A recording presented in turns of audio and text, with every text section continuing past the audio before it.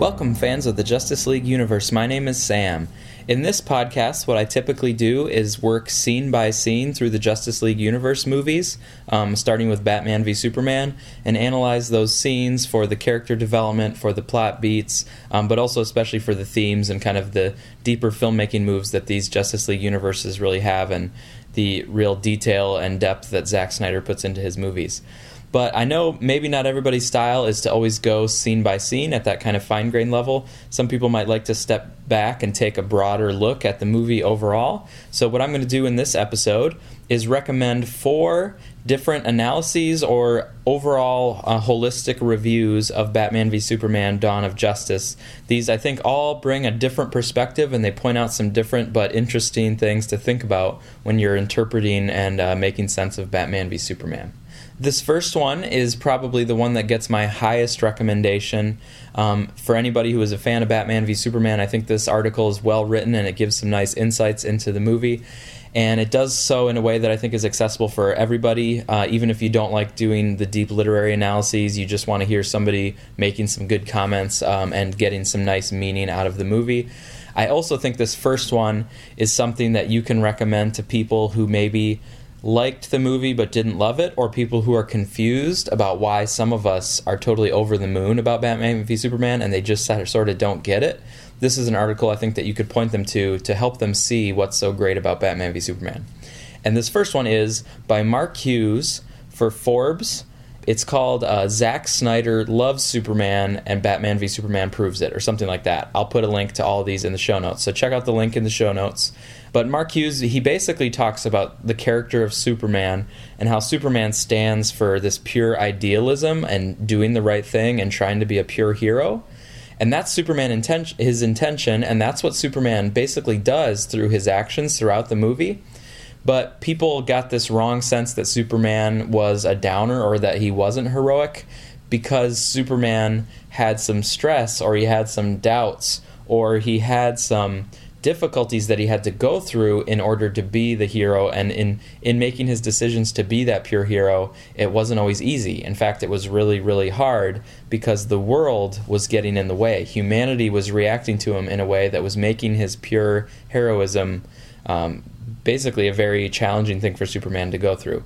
And what Mark Hughes argues is that, yes, there are detractors to Superman, like Perry White says, it's not 1938 anymore, or Batman clearly has a problem with Superman, and Lex Luthor, obviously, but also even like, the Wallace character saying, that, this is what the hero did to me, and he's blaming Superman for this stuff. So there are these detractors to Superman, but Mark Hughes says that the whole point of the movie is that those detractors are wrong. Superman actually is this idealistic force, and he is this hero if humanity would just kind of allow him to be that. So that, I think, is an interesting take, and he writes it really well. He does a really good analysis. He connects Batman into it. And so I think it gives that nice perspective that I highly recommend. The second one I want to recommend is by Matthew Theriault from Hub City Review. Again, check the link in the show notes. He does an analysis where he says there's this one unifying theme throughout Batman v Superman, and it's really about sacrifice and violence.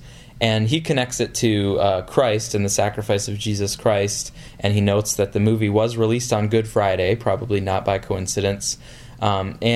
But you can take it, even without Christ, you can take it as just this issue of sacrifice in a world of violence. And he talks about how there's a lot of this violence, and there's violence that follows even Superman's good deeds.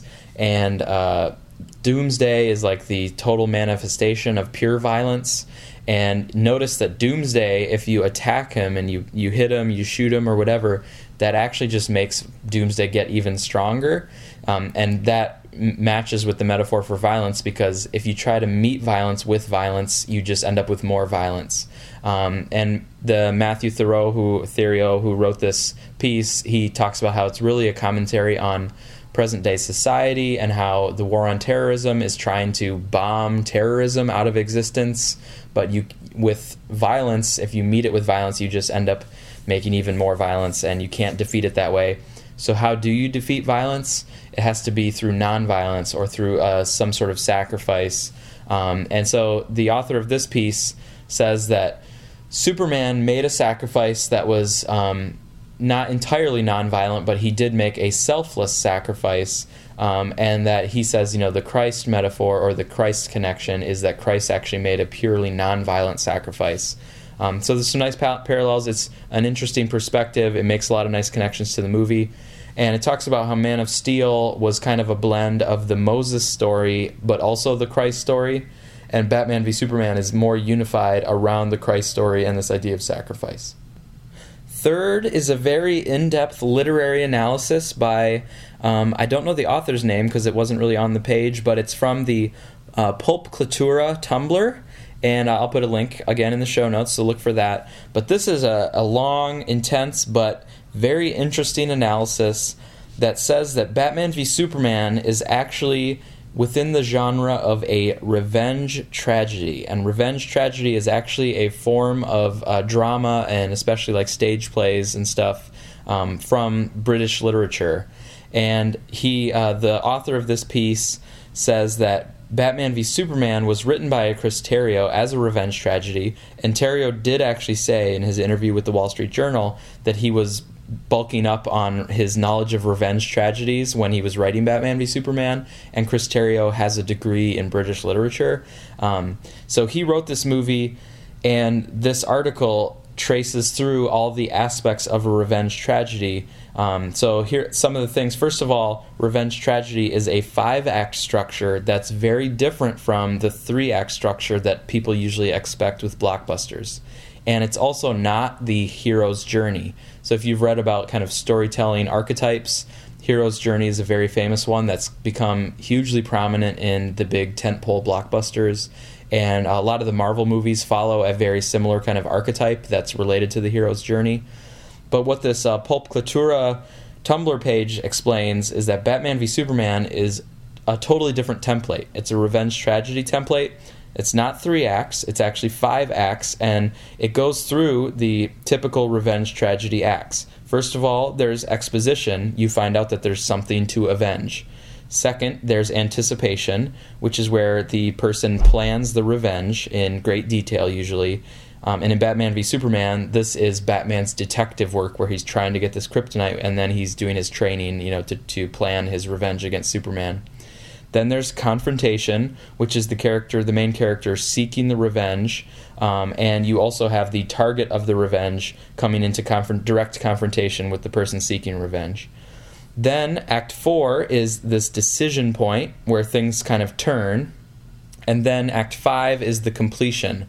So there's 2 ways that the completion can go. In some revenge tragedies, the Avenger goes through with the revenge, and in that case, the Avenger usually also loses himself, either loses his soul or also dies in the violence, and you get kind of this bloody completion to the revenge tragedy.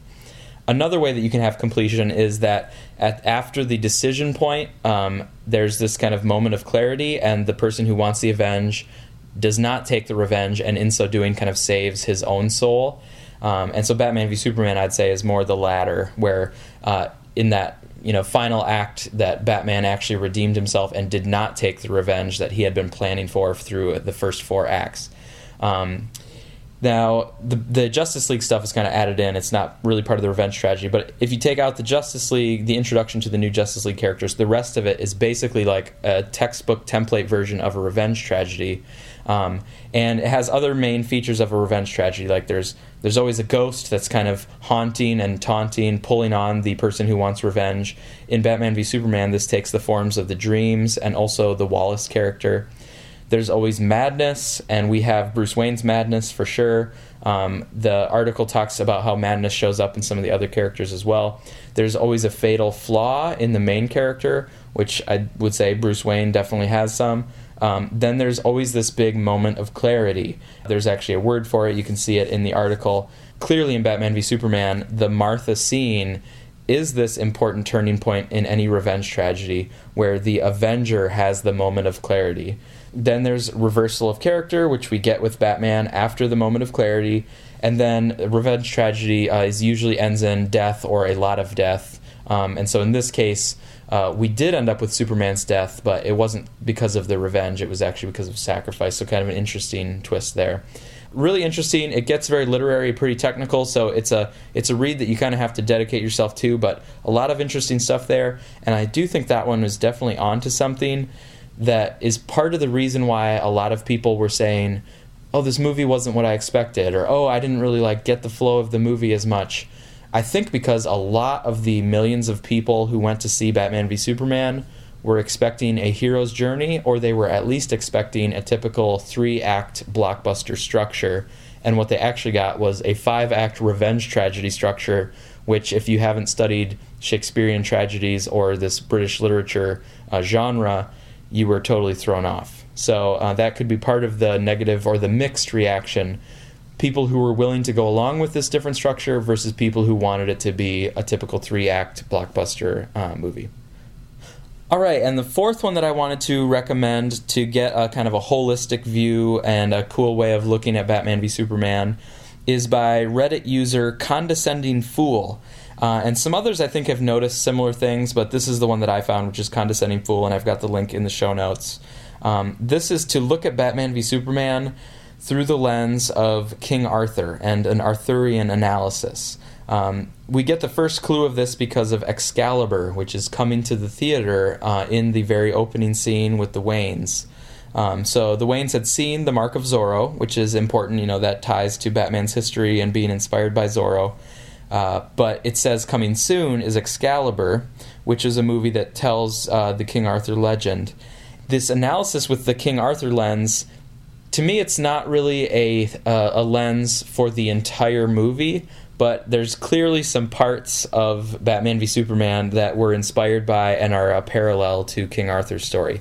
So first of all, we have the Sword and the Stone, and in Batman v Superman, it's the Kryptonite Spear, which Batman actually plunges into the pavement or into the stone, and later Batman pulls out that spear, and so Batman is the Arthur character.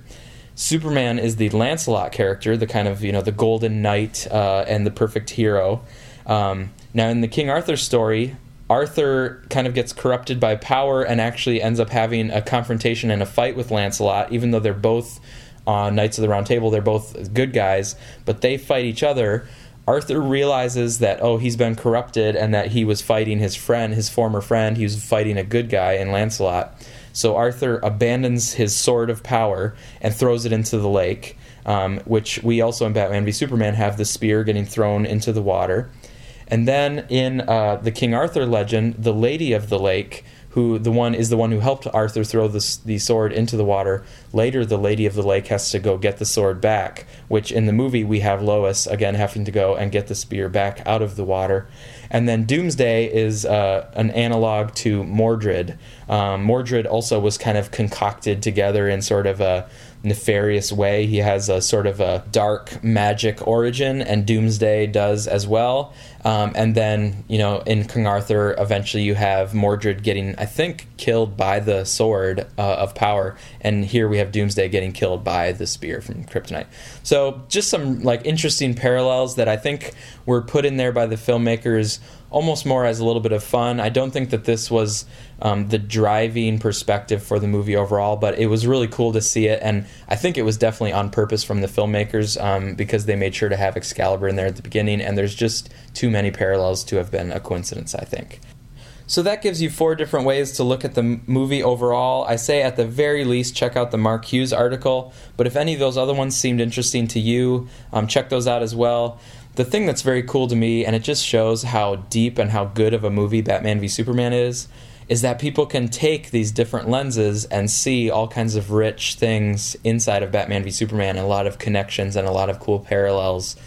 So there's not just one way to see and take meaning from this movie. There's a lot of ways, and it can speak to different people in different ways, or if you want to get your analytical hat on and start making connections and breaking things apart, you can actually do it in a lot of ways, and they're all sort of valid in their own respect. And I think that's cool to have a movie that's this complex and deep, that it can stand up to this kind of attention to it. So I like going down in detail scene by scene, so that's what I'll continue to doing, but I wanted to drop this special episode in case you wanted this kind of perspective on it. So that's it for this special episode. Thanks for listening. And again, I give my shout-outs to my inspirations, Man of Steel, which you can access at manofsteelanswers.com, and the Suicide Squadcast.